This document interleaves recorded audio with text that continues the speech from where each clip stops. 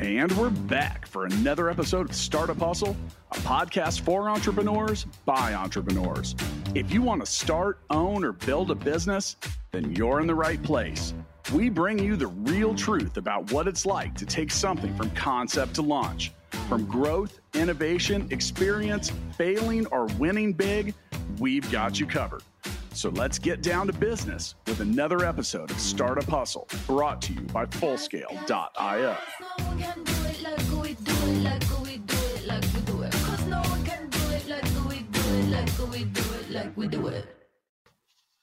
And we're back for another episode of the Startup Hustle. This is your host today, Matt Watson.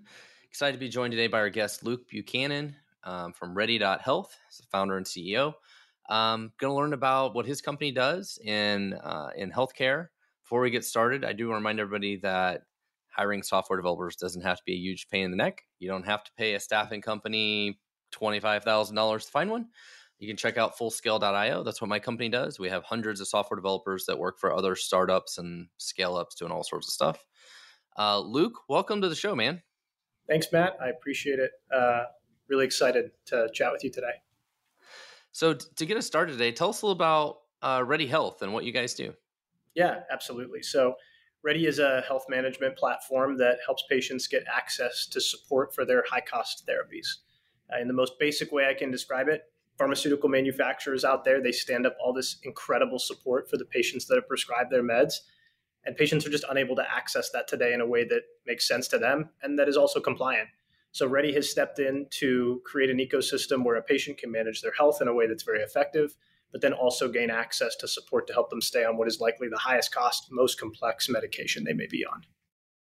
So when you said therapy, is this like therapeutic drugs though? We're not talking about like counseling or that kind of therapy, right? Yeah, that's correct. So when I say therapy, I truly mean medication therapy. And so okay, otherwise known as a brand or a drug, right? But essentially anything a pharmaceutical manufacturer makes for a patient.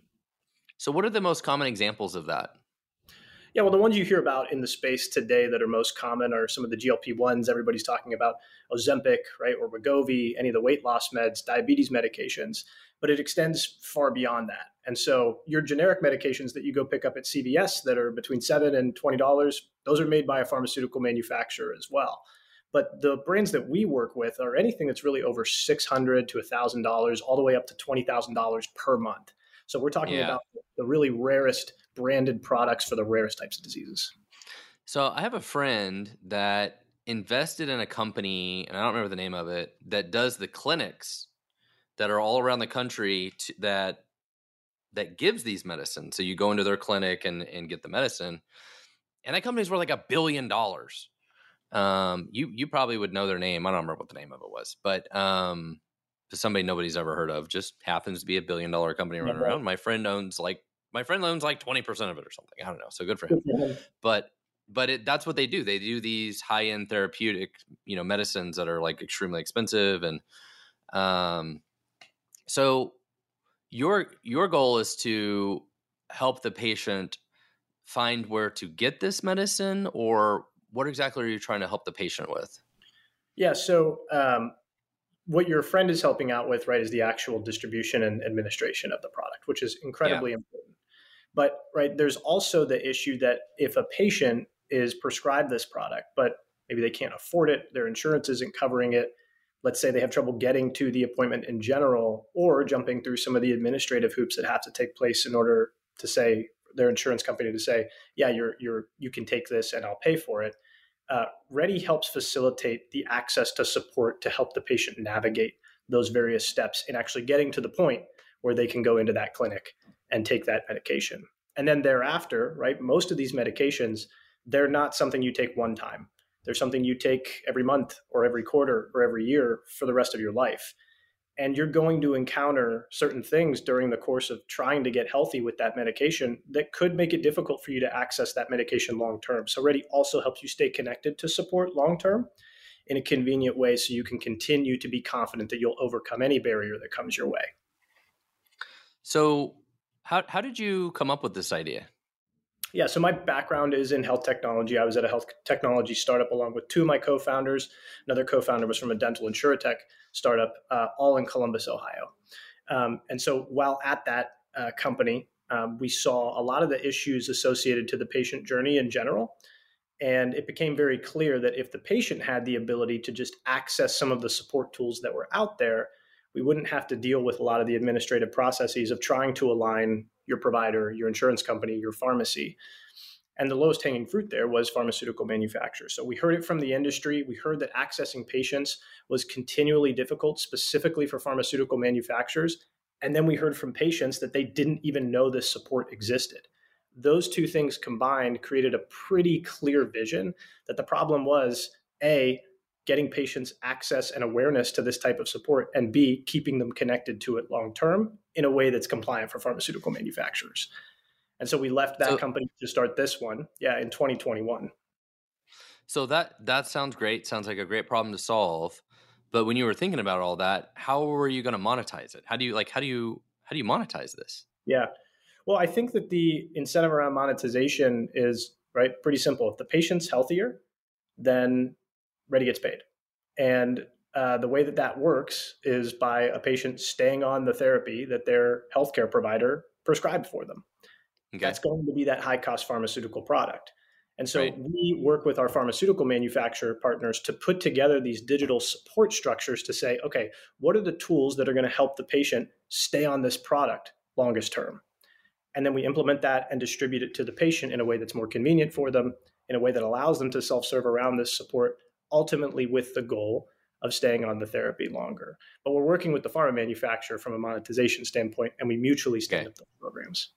So that makes total sense. And the ROI to them is, their patient customer is going to continue to use the medicine, and the ROI for them is the revenue they get from that.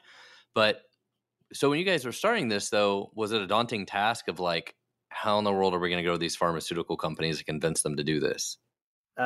Yeah, it definitely was. Pharma's big, really big. That's why you hear big pharma.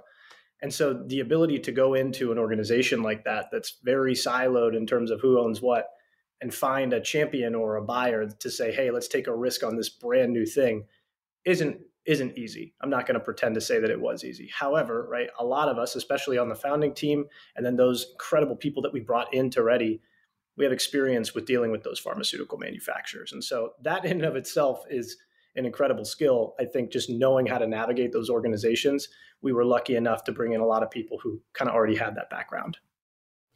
So you mentioned something I talk about on LinkedIn all the time. I post on LinkedIn every day, and your startup idea, the software, all that stuff is great. But if you don't know how to sell it, it literally is worth nothing. And the biggest value in most companies is the go-to-market strategy or the brand. It's like, how do you sell this thing?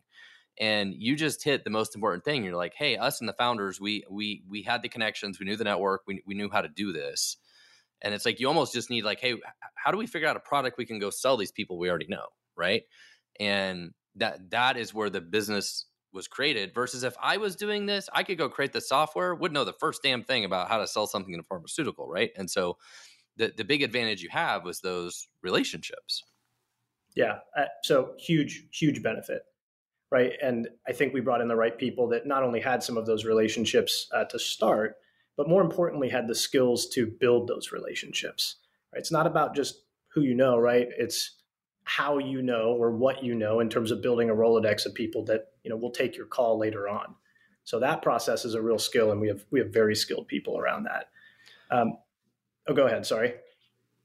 Oh no, I was just going to ask. So you guys have only been doing this for a couple of years, though, right? Yeah, that's correct. We're roughly 2.5 years old, coming up on 3.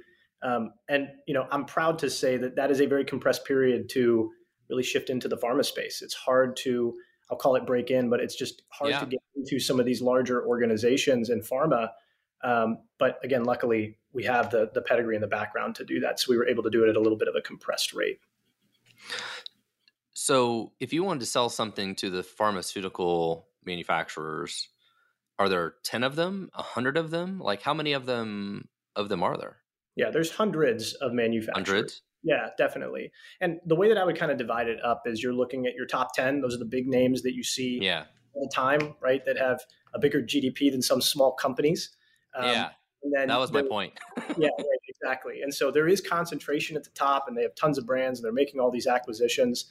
But then Yeah. you have sort of that mid 50, which honestly, they're very similar. They're just a little bit more under the radar, maybe doing a little bit less in terms of revenue.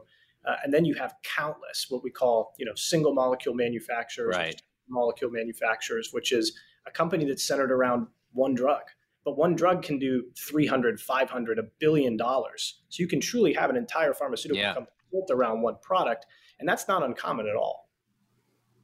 Well, and like one of our presidential candidates is in this space, right? Vivek Ramaswamy, like that's one of their businesses is they buy up some of these drugs that maybe had some problems and then try to fix them or take them to market, whatever it is they do. But they're kind of in this pharmaceutical space. Like there's a lot of investors and different people trying to do different things in these spaces. There are, yeah. I mean, it's a high monetary space, right? There's no doubt about that. You see it in the news. Nobody's hiding that in particular. But the thing that I always like to try and center people around is it's high spend because illness is something that everybody is focusing on, and the pharma manufacturers are the ones creating the treatments for that. So the more money that gets pumped into that, right, as long as the patient's not the one really fronting the cost, right? I don't believe that the patient should carry that burden. The more money that comes into the space, the better, I think, because it's going to result in better patient outcomes. So one of the things we talked about before we started recording was the name of your company is ready.health. And that's also your domain name is ready.health. It is. And Yes. sounds like you have some funny stories of the struggle of having a .health domain name. Yeah, well, I think it's cool, right? And when my co-founder Jamin and I were sitting in a room way back in the day thinking about what the name should be of this company, we had landed on REDI, Ready, but how we were going to actually, right, take it into market. We saw the .health domain name and thought that was really slick. And so you look at some of the other big companies out there, right, and it's Salesforce.com or Amazon.com before they really shifted into their current branding. And so we were like, hey, ready.health would be awesome. What would look best on a t-shirt? Obviously, I'm wearing a t-shirt now that doesn't have the .health, so you can understand the learnings that have come out of that. But back then, it seemed like a really good idea. And I think it was. But you'd be so surprised at the countless amount of people who, email you something and they email, L. Buchanan at, ready.health.com. .com is not part of our domain, so that never reached me. Or a system, some of the older legacy systems can't intake a .health domain, so you can't get added to the financial system, and it just created all these really funny issues that we don't run into anymore. But back in the day, they were some frustrations that we could have avoided. So has that really just changed over 2 years? It's changed a lot in 2 years? Well, I mean, the name is still ready.health. We still, right, of course, are advertising it that way. We do just call ourselves Ready, but it seems like the .health issues in the space have sort of disappeared. So, Gmail and Yahoo maybe took care of some of that, which is great. Well, out of curiosity, I searched for readyhealth.com is taken. There is a different readyhealth.com, so you couldn't even get that one. So, you guys think you'll ever make a change, or are you just sticking to it? It doesn't cause problems anymore that I know of, right? If I get feedback from the market that they're unable to find my website, then maybe I'll think about it. But to date, I think it's matured into something that's pretty fun that we like. It's like I know somebody whose last name is Null, Null, which is, computer programming wise, like null is like its own thing, and lots of software, of course, checks everywhere to make sure something isn't null. But usually it's not the string of the actual null value. But anyways, he has a lot of stories about like the DMV doesn't work, can't do this, can't do that, like all these things because his last name is Null, and that's the weird funny. problems you run into. My background's in data analytics, so I'm very familiar with a null value. Oh, right? yeah. That would drive me nuts. That would drive me absolutely nuts. Well, I like it. Our podcast is actually startuphustle.xyz. Because startup, I don't know why. We just it's a startup, it's a podcast about everything. So it's like .xyz. I don't know why. That's what we did 6 years ago. So you check out startuphustle.xyz. But so how does this actually get delivered to the consumer? So like, do they go to like the clinic and they get their treatment, and like the first time, like, oh, and by the way, you get this Ready Health thing, or like how do they get introduced to this? Yeah, it's a great question. And I think there's two primary points around this. And the first is, right, you can rely on your customer in ways to distribute your product so long as it benefits them. And I'll talk about that in a minute. I think that's an important part of any go-to-market strategy. But Something else that I think is really important is if you are a product that is distributed to people during the course of some sort of therapy journey or consumer journey, then you have the opportunity to build a really meaningful network where you can meet them at certain points where it makes sense and pull them into your ecosystem. I'll start with the first part there as to how a patient finds Ready. When we partner with a pharmaceutical manufacturer, they do have access to a certain percentage of their patients. Generally in the space, that's roughly 20% of their patients. They will have consent and access to be able to reach out to and message to, and they distribute our product to them. In some cases, manufacturers actually mandate that a patient has a Ready account in order to access the certain level of support that they need to, which is great. Shows that we're more efficient and convenient for a lot of those patients. The other side of that, though, is how do you create volume to your platform that makes a lot of sense for your customer? And so Ready's actually done a really intentional job of building out a network separate from our manufacturer customers to be able to identify patients and show them the support exists proactively.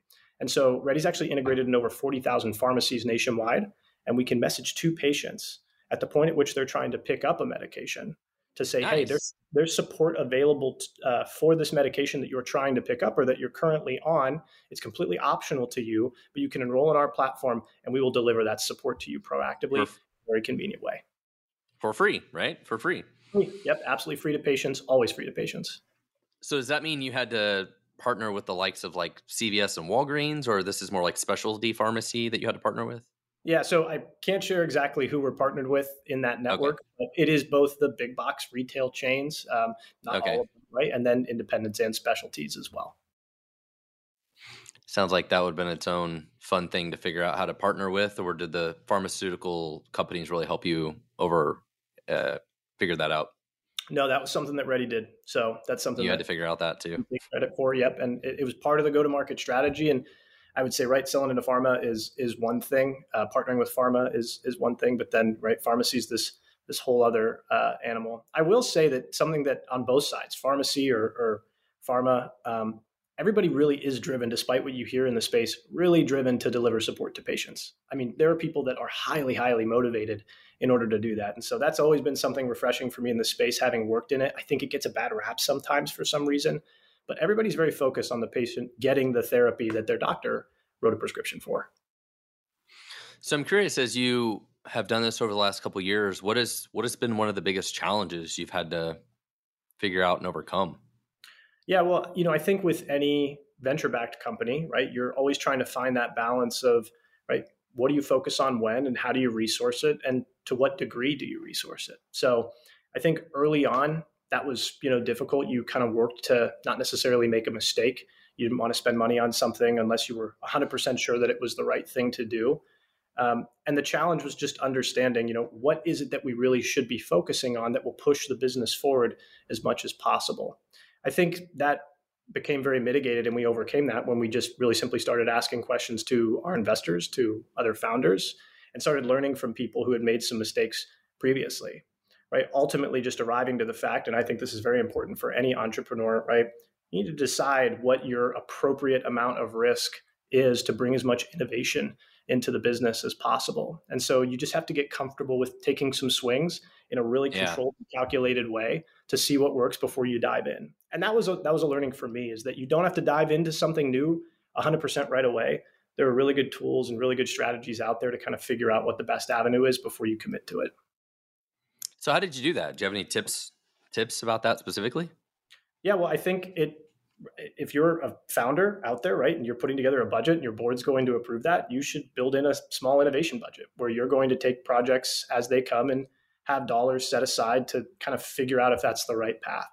And you could try and put together plans for that if you want, Hopefully you have other founders that can do that. I know my CTO, Jamin, we collaborate all the time on what the best thing to do from the product perspective is. And then our chief revenue officer and co-founder, Nate, if we're going to try and bring a new product to market, we can test in the market how we're going to sell that and what's most effective. Those things do cost money, but you don't have to go all in on that. It's really important to take a small percentage and just kind of test the market as to where it sits. And I would say my tip for actually implementing that starts when you kind of get that budget approved, Build in the ability for you to take some money and play around with it in a way that drives innovation. Well, I do want to remind everybody that finding expert software developers doesn't have to be difficult, especially when you visit fullscale.io, where you can build a software team quickly and affordably. Fullscale has hundreds of software developers that work with dozens of startups and scale ups all over the place to build all sorts of cool technology. You can check us out at fullscale.io. So you mentioned earlier before that you were venture backed. I had in my notes here that you guys have raised about $5 million. Is that right? Yeah, we have been, and we're really proud of being that capital efficient. So we've been able to be very successful on raising very little money, which I think is a great thing.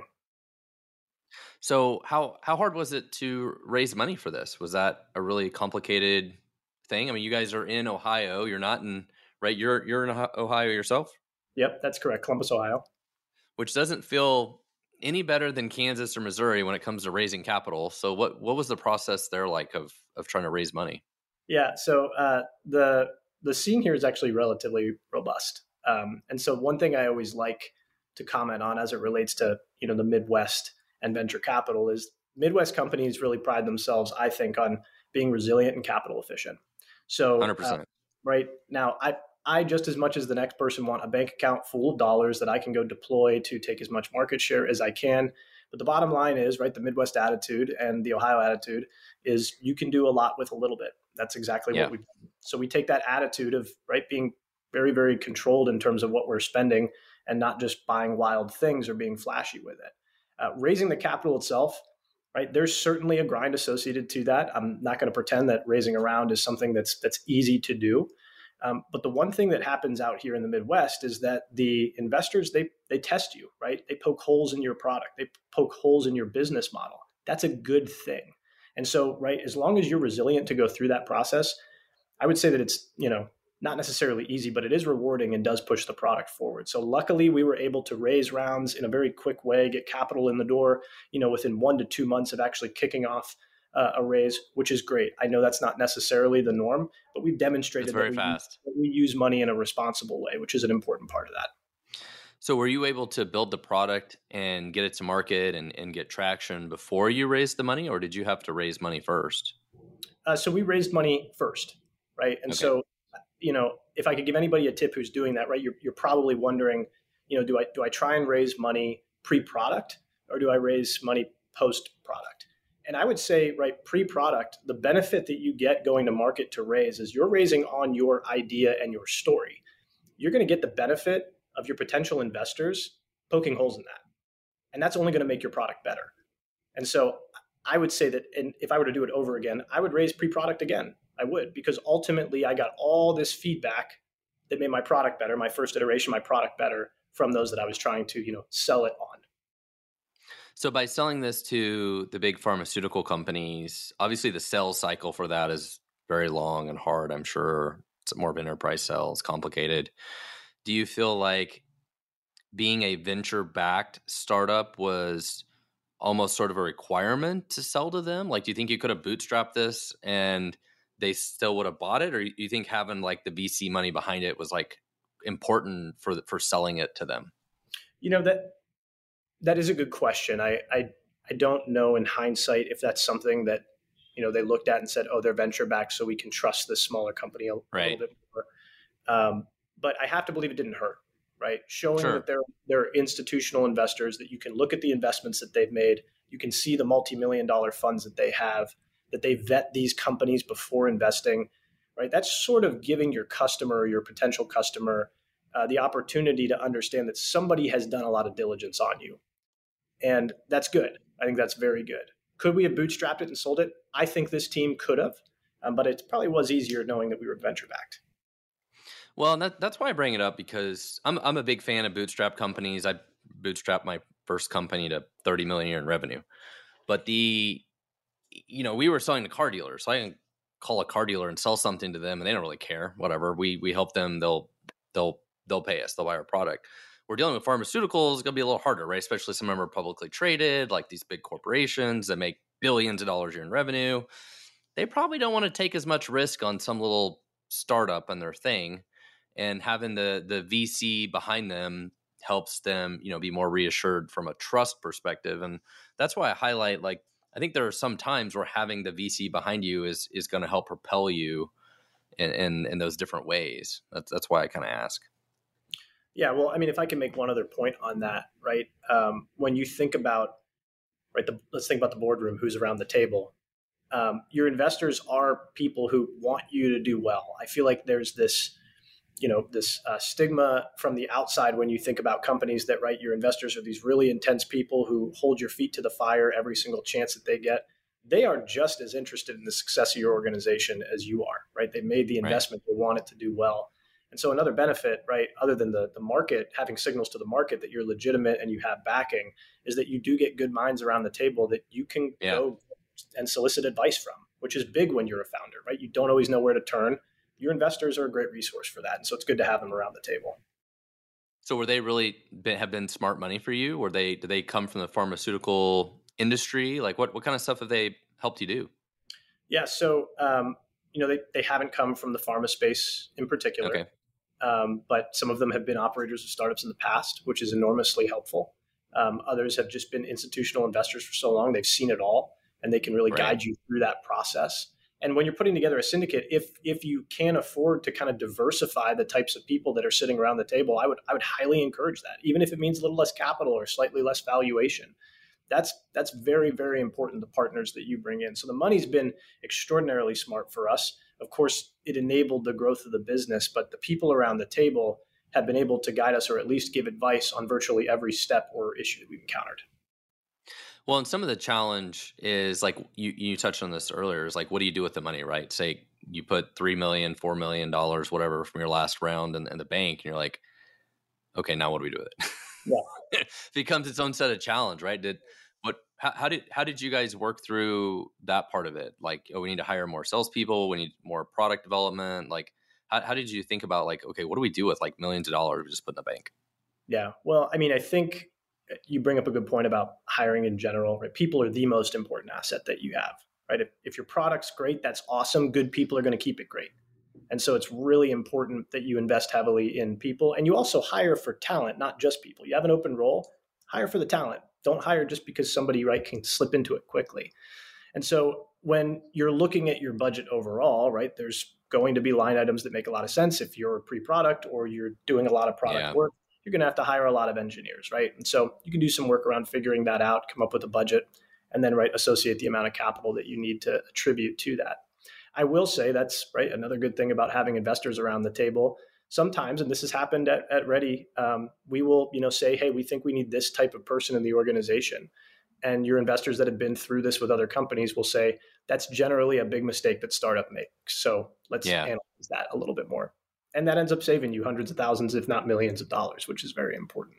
So we take the counsel of our investors when we come up with what we need to do when with that money. But again, part of raising is they push you to really understand and build out what you're going to do with those funds, which is a useful exercise that everyone should do, whether or not you're raising money. Well, and we all go through that struggle. So, like my previous company, which was called StackFi, I made one of those mistakes where I hired a great VP of sales, and we paid him, 200 something $1,000 a year, or whatever. But we had nothing to sell, right? Like that. There's so many problems as a startup that are like chicken and egg problems, right? You're like, well, I need to hire a sales team to go sell this. I got to hire engineering to build it, but you almost have to be in lockstep at the same time, and it's so hard to manage like what do I need now versus what do I need 3 months from now, and like trying to deal with all of that. And um have you had that struggle? Yeah, I mean, definitely, right. And that's sort of I think that's the dark tunnel that every entrepreneur is in, right? Is that you can see what's coming ahead, but you don't exactly know when it's hitting. You have X amount of dollars, when you're maybe Yeah. going to, and you have to make decisions to make sure that you're ready to meet that need and you can execute on it. But you have to make sure that you don't front load that too heavy, or you're going to cut the burnout from under you later on. And so that balance, I mean, that's a constant battle.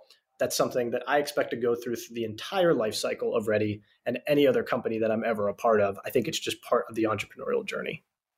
For sure. I mean, the business that I run today, full scale, we have 300 employees, and there's always something. What do we invest in? What's our budget for this thing? You talked about earlier, making bets. Like, hey, we make a small bet on this thing, make a small bet on this thing, and the good news for us is we're profitable. Yep. So we don't have like a big burn rate. I mean, we're still spending money, right? You don't want to waste money, but I feel like one of the problems as a startup, and I had this at my previous company, StackFi too, is like if you've got a burn rate of like $200,000 a month or whatever it is, like a big burn rate, you're like a little bit of playing the game of chicken, right? You're like, it's like you see the brick wall, 12 months ahead, 20 months ahead. You're like, revenue's got to do this thing, it's got to go way up and we got to reduce the burn rate, or I'm going to hit that wall, or I got to go chase more money, right? And is that a problem that keeps you up at night at all? It used to keep me up at night.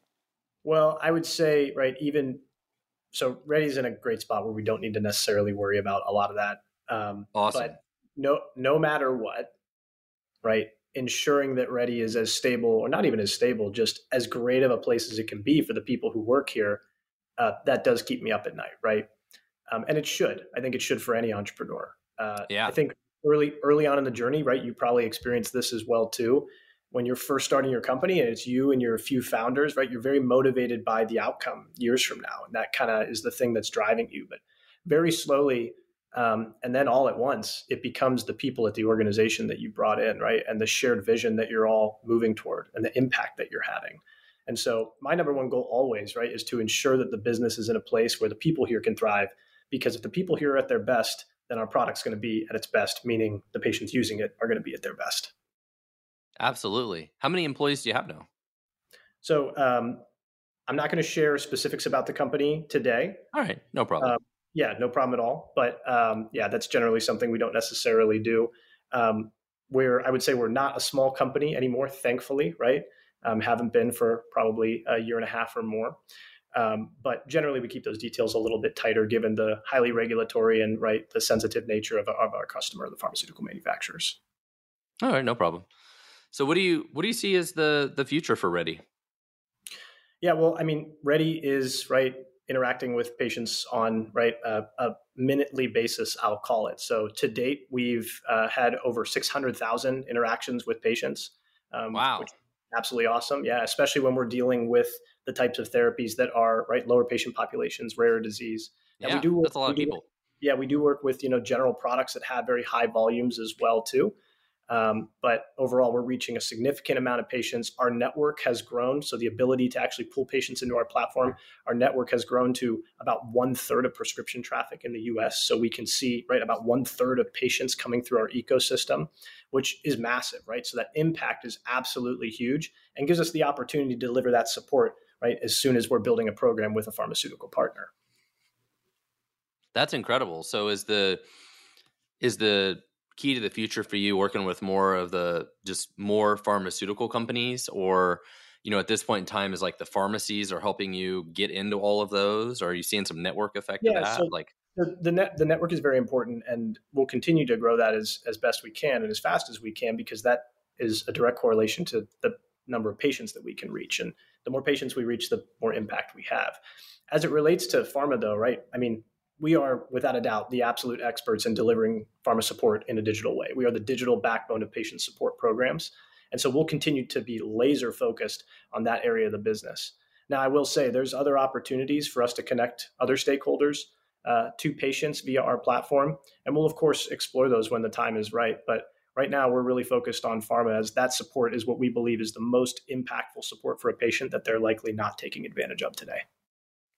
So do you see yourself expanding into other types of products or businesses, or? I think, healthcare is a unique space, we'll call it. It's a web that seems to function moving forward, but it's very difficult to untangle. And I would say that the patient's not at the center of that. So, you have insurance companies, payers, you have the pharmacies, you have health systems and provider networks, as well as the pharmaceutical manufacturer. And Ready's goal ultimately, is just to aggregate those types of sources and information to the patient, built around their health journey, built around their daily health management. So when I think of the future, pie in the sky, I would love to bring a patient every single entity that's involved in their health journey and giving them the access to sort of, proactively manage those various sources. Your pharmaceutical manufacturer, your insurance company, your health system, your pharmacy, all in one spot, That's a long road, and that's fine. But ultimately, if we can put the patient at the center, that's what I want the future of Ready to be. The best possible platform, putting the patient at the center of their own health. Well, and that's why I'm curious if you think about Ready expanding to be like all forms of health? Is it from, like general, health medical record type system, like, all sorts of stuff, or you think it's more just therapeutics? Or I'm sure there's probably similar products to yours that are focused out there on like therapy or mental health or all sorts of different things, I imagine, that are different tools, different things out there. Yeah, it'll depend on the pharmaceutical product that we're partnering with as well too. So the way the platform works is that we have the Core Ready platform, which you could download on the App Store, Google Play Store today, or you can access via app.ready.health. It's available via web and via app. And so that's a general health management platform. You can do any medication, manage any symptom, full dietary tracking, exercise and wearable integrations, right? Nice. As well as education for whatever you're inputting. The platform will become smarter to deliver you different education.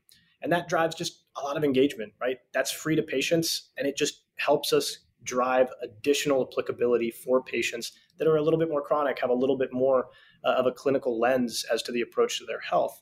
When we partner with a manufacturer product, that's when we build out more specifically for those patients that are connected to that partner. Got it. Okay. Something more specific to their particular therapy journey, or just better pipes of access to support and education that matter most for them. So your service is already valuable essentially for people of all types of health. It's not just the, people that have these sort of more chronic therapeutic drugs or whatever they're on. Like potentially it could work for a lot of different use cases, is what I heard. Absolutely. I think any patient can benefit from Ready. There might be other platforms that are better for a specific type of patient managing a specific type of disease. But ultimately, we want to deliver that support in the best way possible. And we think the best way to do that is through the vehicle of a patient's whole health. And so we help the patient manage that whole health in order to deliver that support in a way that makes sense. That is awesome. Well, if you need to hire software engineers, testers, or leaders, Fullscale can help. We have the people and the platform to help you build and manage a team of experts. You can check us out at fullscale.io.